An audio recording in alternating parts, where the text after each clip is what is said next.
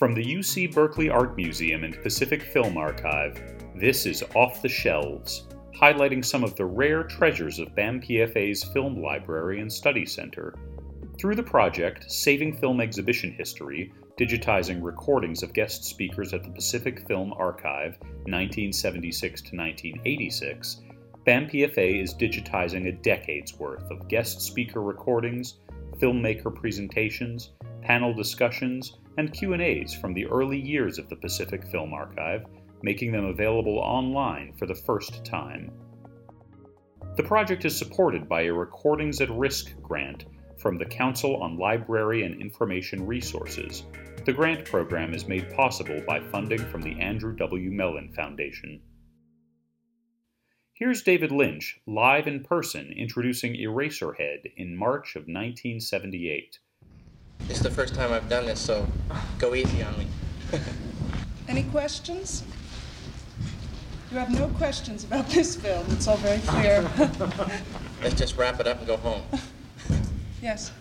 I'm really curious how you got the American Film Institute Yeah. on a film like that, which is totally unusual. I'm curious about that too. I don't know how it came out. I made a short film with their Independent Filmmakers Grant program before I made this film. And on the strength of that, I was accepted at their center in Beverly Hills. And I worked on a feature script for the first year I was there. And that other people got involved and it got wrecked. And so I started working on this. And they left me alone, and they really didn't know exactly what I was up to, I think. Tell me more about the construction of the monster. Yeah, I can't tell you about that. I haven't told anybody, so I'm sorry. Yeah? About the construction of the monster. Of the baby. It's an old family secret recipe. Right. Can't be told.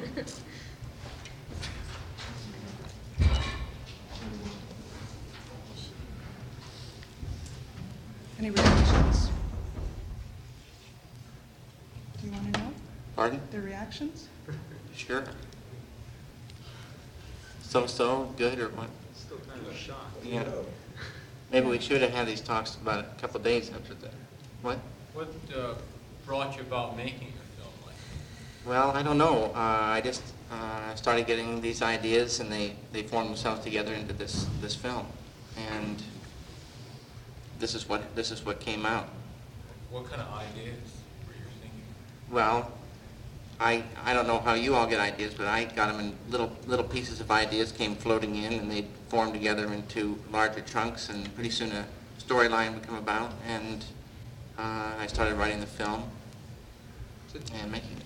Total cost of the film? I can't tell you that either. Oh. Only the monster knows. Yes. Yeah? Had you done just a few films as like a student before that? Yeah. Well, their Independent Filmmakers Grant program.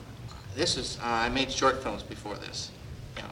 I'm really impressed on how crafty you are in this film. Thank you very much. You know, like most student films aren't as well put together as this. I assume this is your first sort of like feature length? This is my first feature, right? Well, it's just really superb piece of filmmaking. I'm not so sure. It's not the kind of film that I really enjoy, but I mean, it's just Right. a superb piece I understand of that. filmmaking. Thank you very much. And I was wondering, did you have trouble with, I mean, why did you choose black and white? I mean, I can sort of see that. I mean, like, Well, I'm to glad me, you it's did a- at the end, you know. Yeah, it's a definitely for me a film that should be in black and white. Yeah. The mood. I love black and white. I love the mood that you get, and once more removed from reality, which this film needs.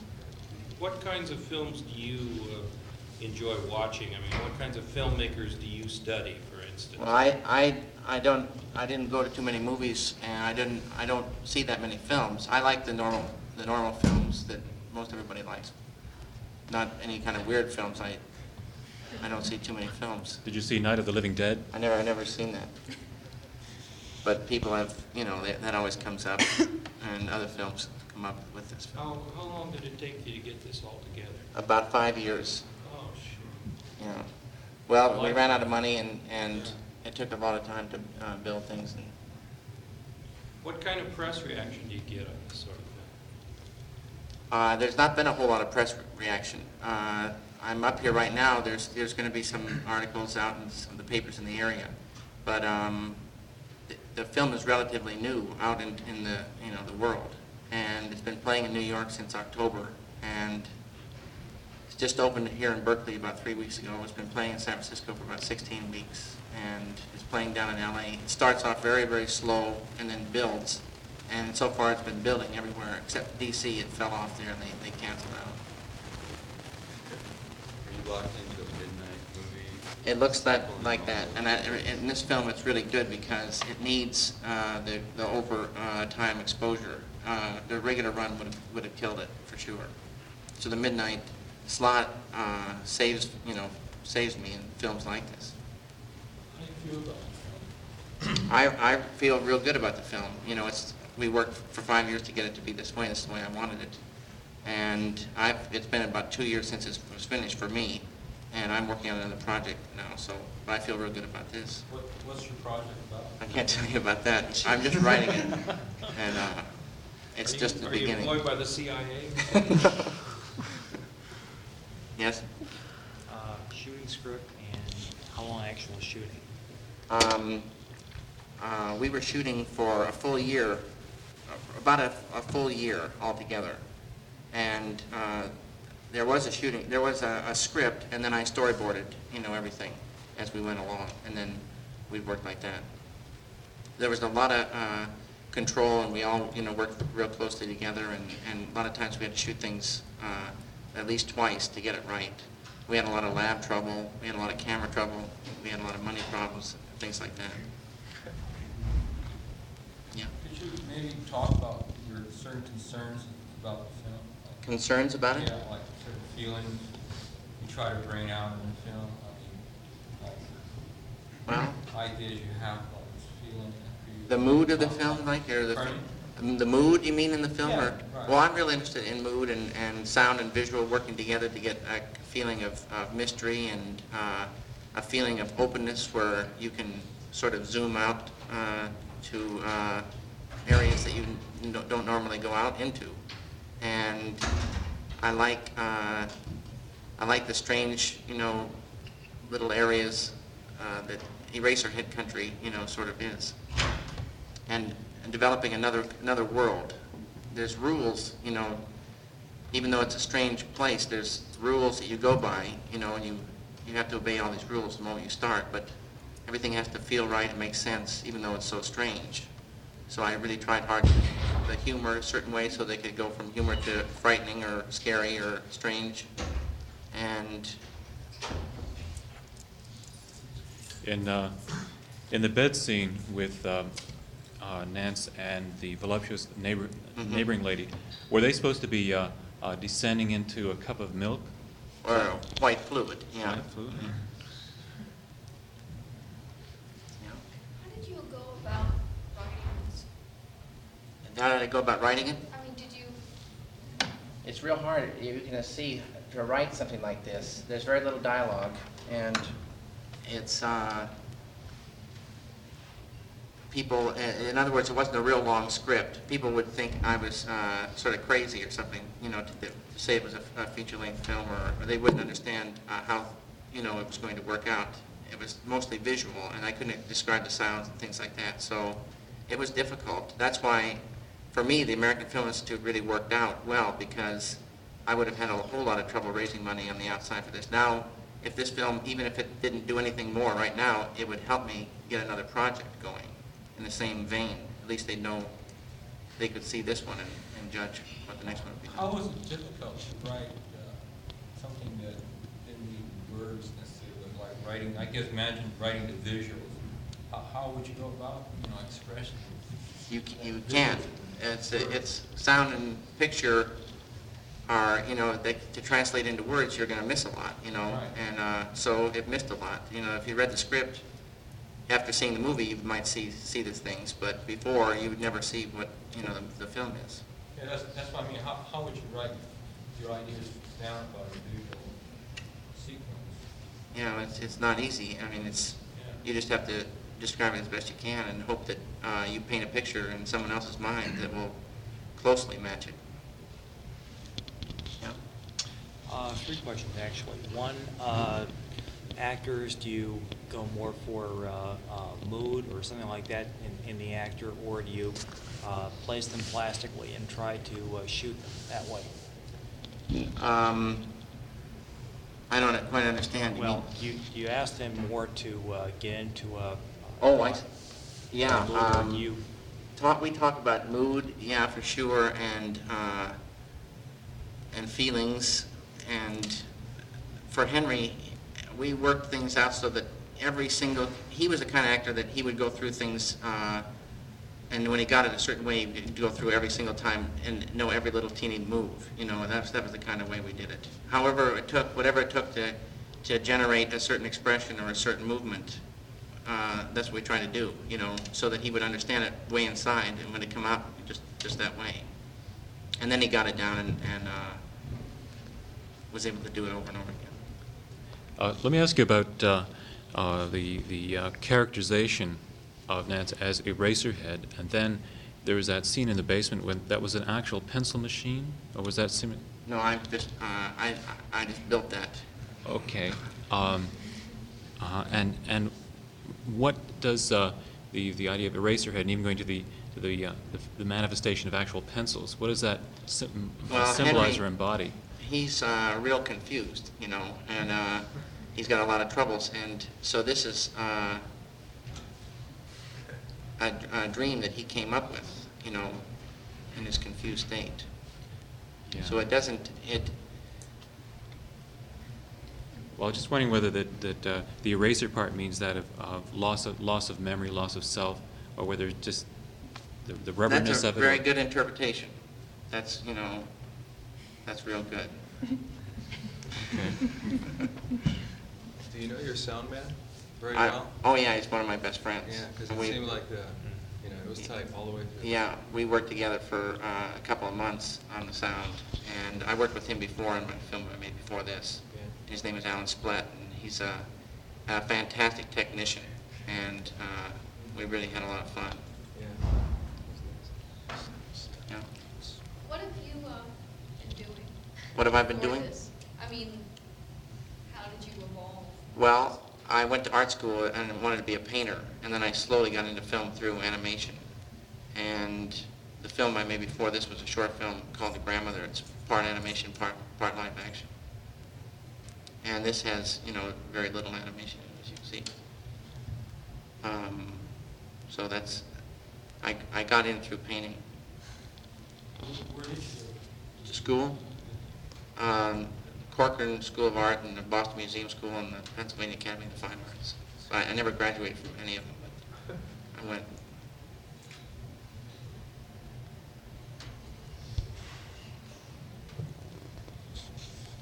Any more?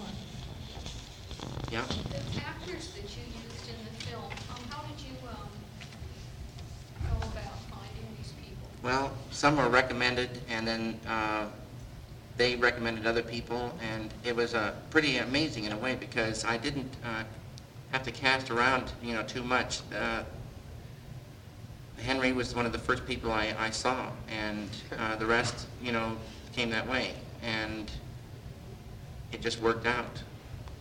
What was I didn't cast a lot of people. What was Sissy Spacek's contribution? She put in some money. She's my sister-in-law, and my wife's brother is her husband, and they put in some money into the film. David, I talked to him. Would you describe it that for the first film, I'm going to film the whole thing like you The first film I made? Sculpture screen. Well, it's from painting. I was telling you, I built a three-dimensional sculptured screen. The screen was basically flat, about 6 feet square, with three-dimensional heads that came out of it. And then the film had faces that overlapped, and they went over and over and over again. 3 film faces which overlapped the three-dimensional faces, and then 3 more faces that were just film. And it distorted and gave life to these faces. But it had to go, together. But that wasn't really a film more than it was a painting, a moving painting. Was it in color or black and white? That was in color. Where is the piece now? Long gone. Well, actually, the screen I sold, and the movie I've got somewhere, but it only worked together. The screen, I didn't realize about film that much. In the film, I filmed it, I animated it on a board, on about a 6-foot square board that sat on a radiator, and it had a wall behind it. And so, in the film, the radiator's there and the wall is there.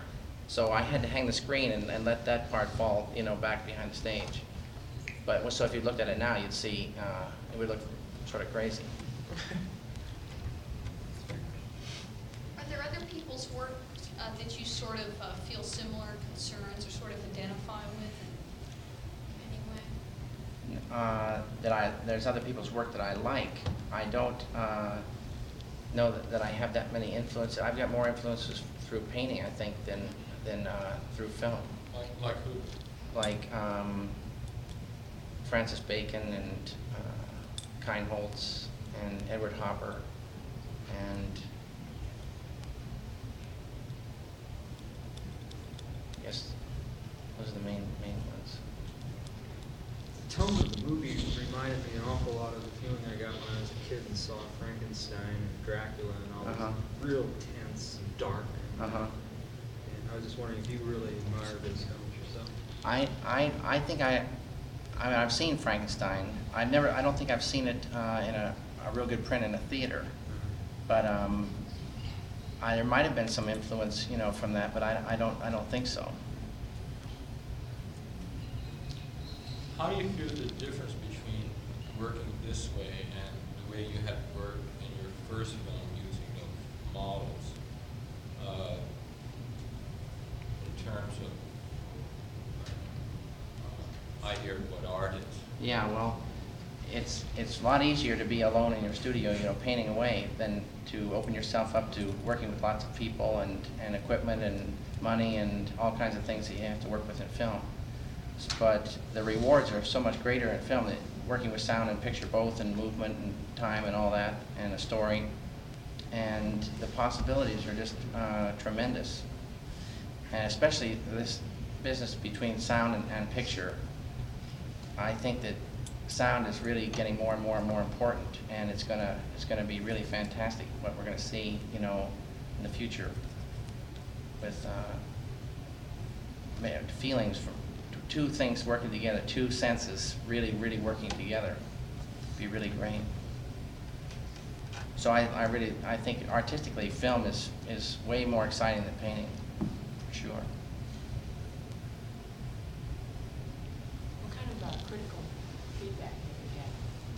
Well, it was over at the, I guess people liked it at this Deauville Film Festival in France, and then it just won this Golden Antenna Award and a special jury award at Cinema Fantastique, the Boreas Film Festival over in France. Like, has anybody talked to you who you would respect, who's given you like a comment on the film, like just friends or something? Yeah, I've gotten good feedback. People, I think, respect the work, whether they really like sitting through it or not, or see problems in it. Still, the overall feeling is they think it's a good film. Was it hard for the actors to deal with that, or to like work with that? What? To work with what? What's that? The film, just to like deal with what you were doing. Yeah, they got pretty involved though with everything, and although they didn't see the total thing, they really got into it, and we had a lot of fun. Henry would go around in his bathrobe, and they had a little pair of slippers, and we'd order pizza in, and he'd go out and get it and stuff. Right. So it was a lot of fun. Does he have that pained expression all the time? No. All the Where did you shoot the film? We shot it. The American Film Institute has this mansion down in, it's called Greystone, that Doheny, the oil millionaire, used to have, and in Beverly Hills. And the whole film, most of it was shot in the stable area of that mansion in Beverly Hills. Stable? Yeah, there was horse stables and attics, haylofts, big rooms and bedrooms, car garages and a greenhouse and gardening rooms and stuff like that. It was quite a complex. And I had about 7 rooms and an attic to build sets, and they let me alone down there. We had to work at night. And Why'd you have to work at night? because there were park department people around during the day and it was too noisy. So we locked it. We were actually locked in the grounds, these 18 acres, every night, and we had a key to one of the gates, but we didn't really go out that much. Do you teach there? Or? No. I was a student there, and when I started the film, then I ran out of money and sort of had to find money on the outside. And they continued to help me with equipment, but that was it. What do you do now? Well, I'm trying to get together another project. Like I say, I'm writing it, but I haven't made any money on this film yet. I was delivering the Wall Street Journal part of the time I was working on this film. We'd be shooting, I'd have to leave and shoot my route, and then come back and shoot some more. Even now, you're not making any money at all? No. The distribution company puts out so much money to get things rolling, make more prints, and to advertise and stuff like that. Even though this company is not putting out that much money, they have to make that money back before I get my percentage. And then once I get my percentage, I owe some people money that I have to pay before I get any of that. It seems that the Roxy, like a lot of people go to see it. Yeah, it's doing okay.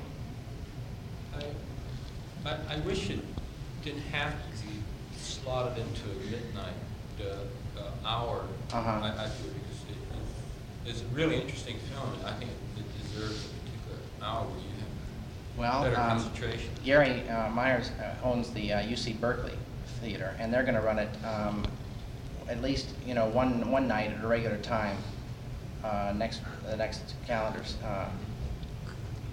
time. Yeah. Have you seen the preview they're running for it?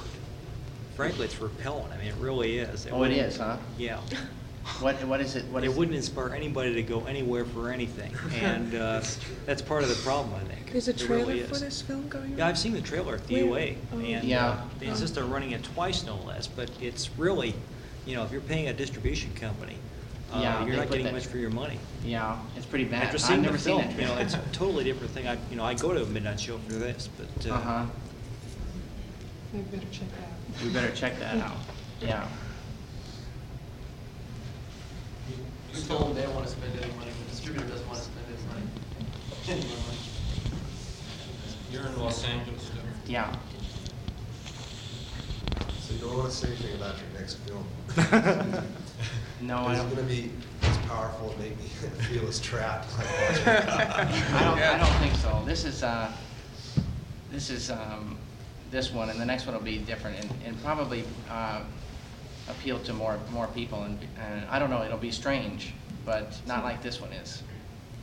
Musical comedy. There might be some music in it. How do you feel about your film?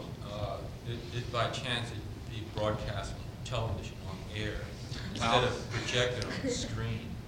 I think it would. Well, the sound would suffer, and the picture would suffer. And if they broke it up with ads, it would really suffer. It has to be a dark theater and have good sound to really get into the movement. Right. And so it would be really bad. Right. I don't think they would run it on TV anyway right now, but you would get some financial support. I mean, they pay quite a bit. Yeah. The film I made before this that was run on television one time. So you would rather not? Yeah, I'd say I probably wouldn't. But I mean, if the money was good, I'd probably sell out and do it. Where else is it playing right now? New York, New Orleans, 2 places I think in Texas, Los Angeles, Berkeley, and San Francisco. And they've just recently gotten interest for other areas. I don't know if I haven't talked with them. I think they're making some deals for some more cities. Is it playing in Europe? There's a real lot of interest in France and England, but they haven't made any deals yet because they want to have it get stronger here before they deal with Europe. festival over there generated a lot of interest in it. So I think that some people want it, but How would they translate Eraserhead in French, I wonder? I don't know how to speak French, but it's tête de facer or something like that. Gomme. Tête de gomme. Yeah.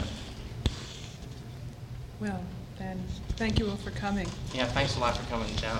Thank you.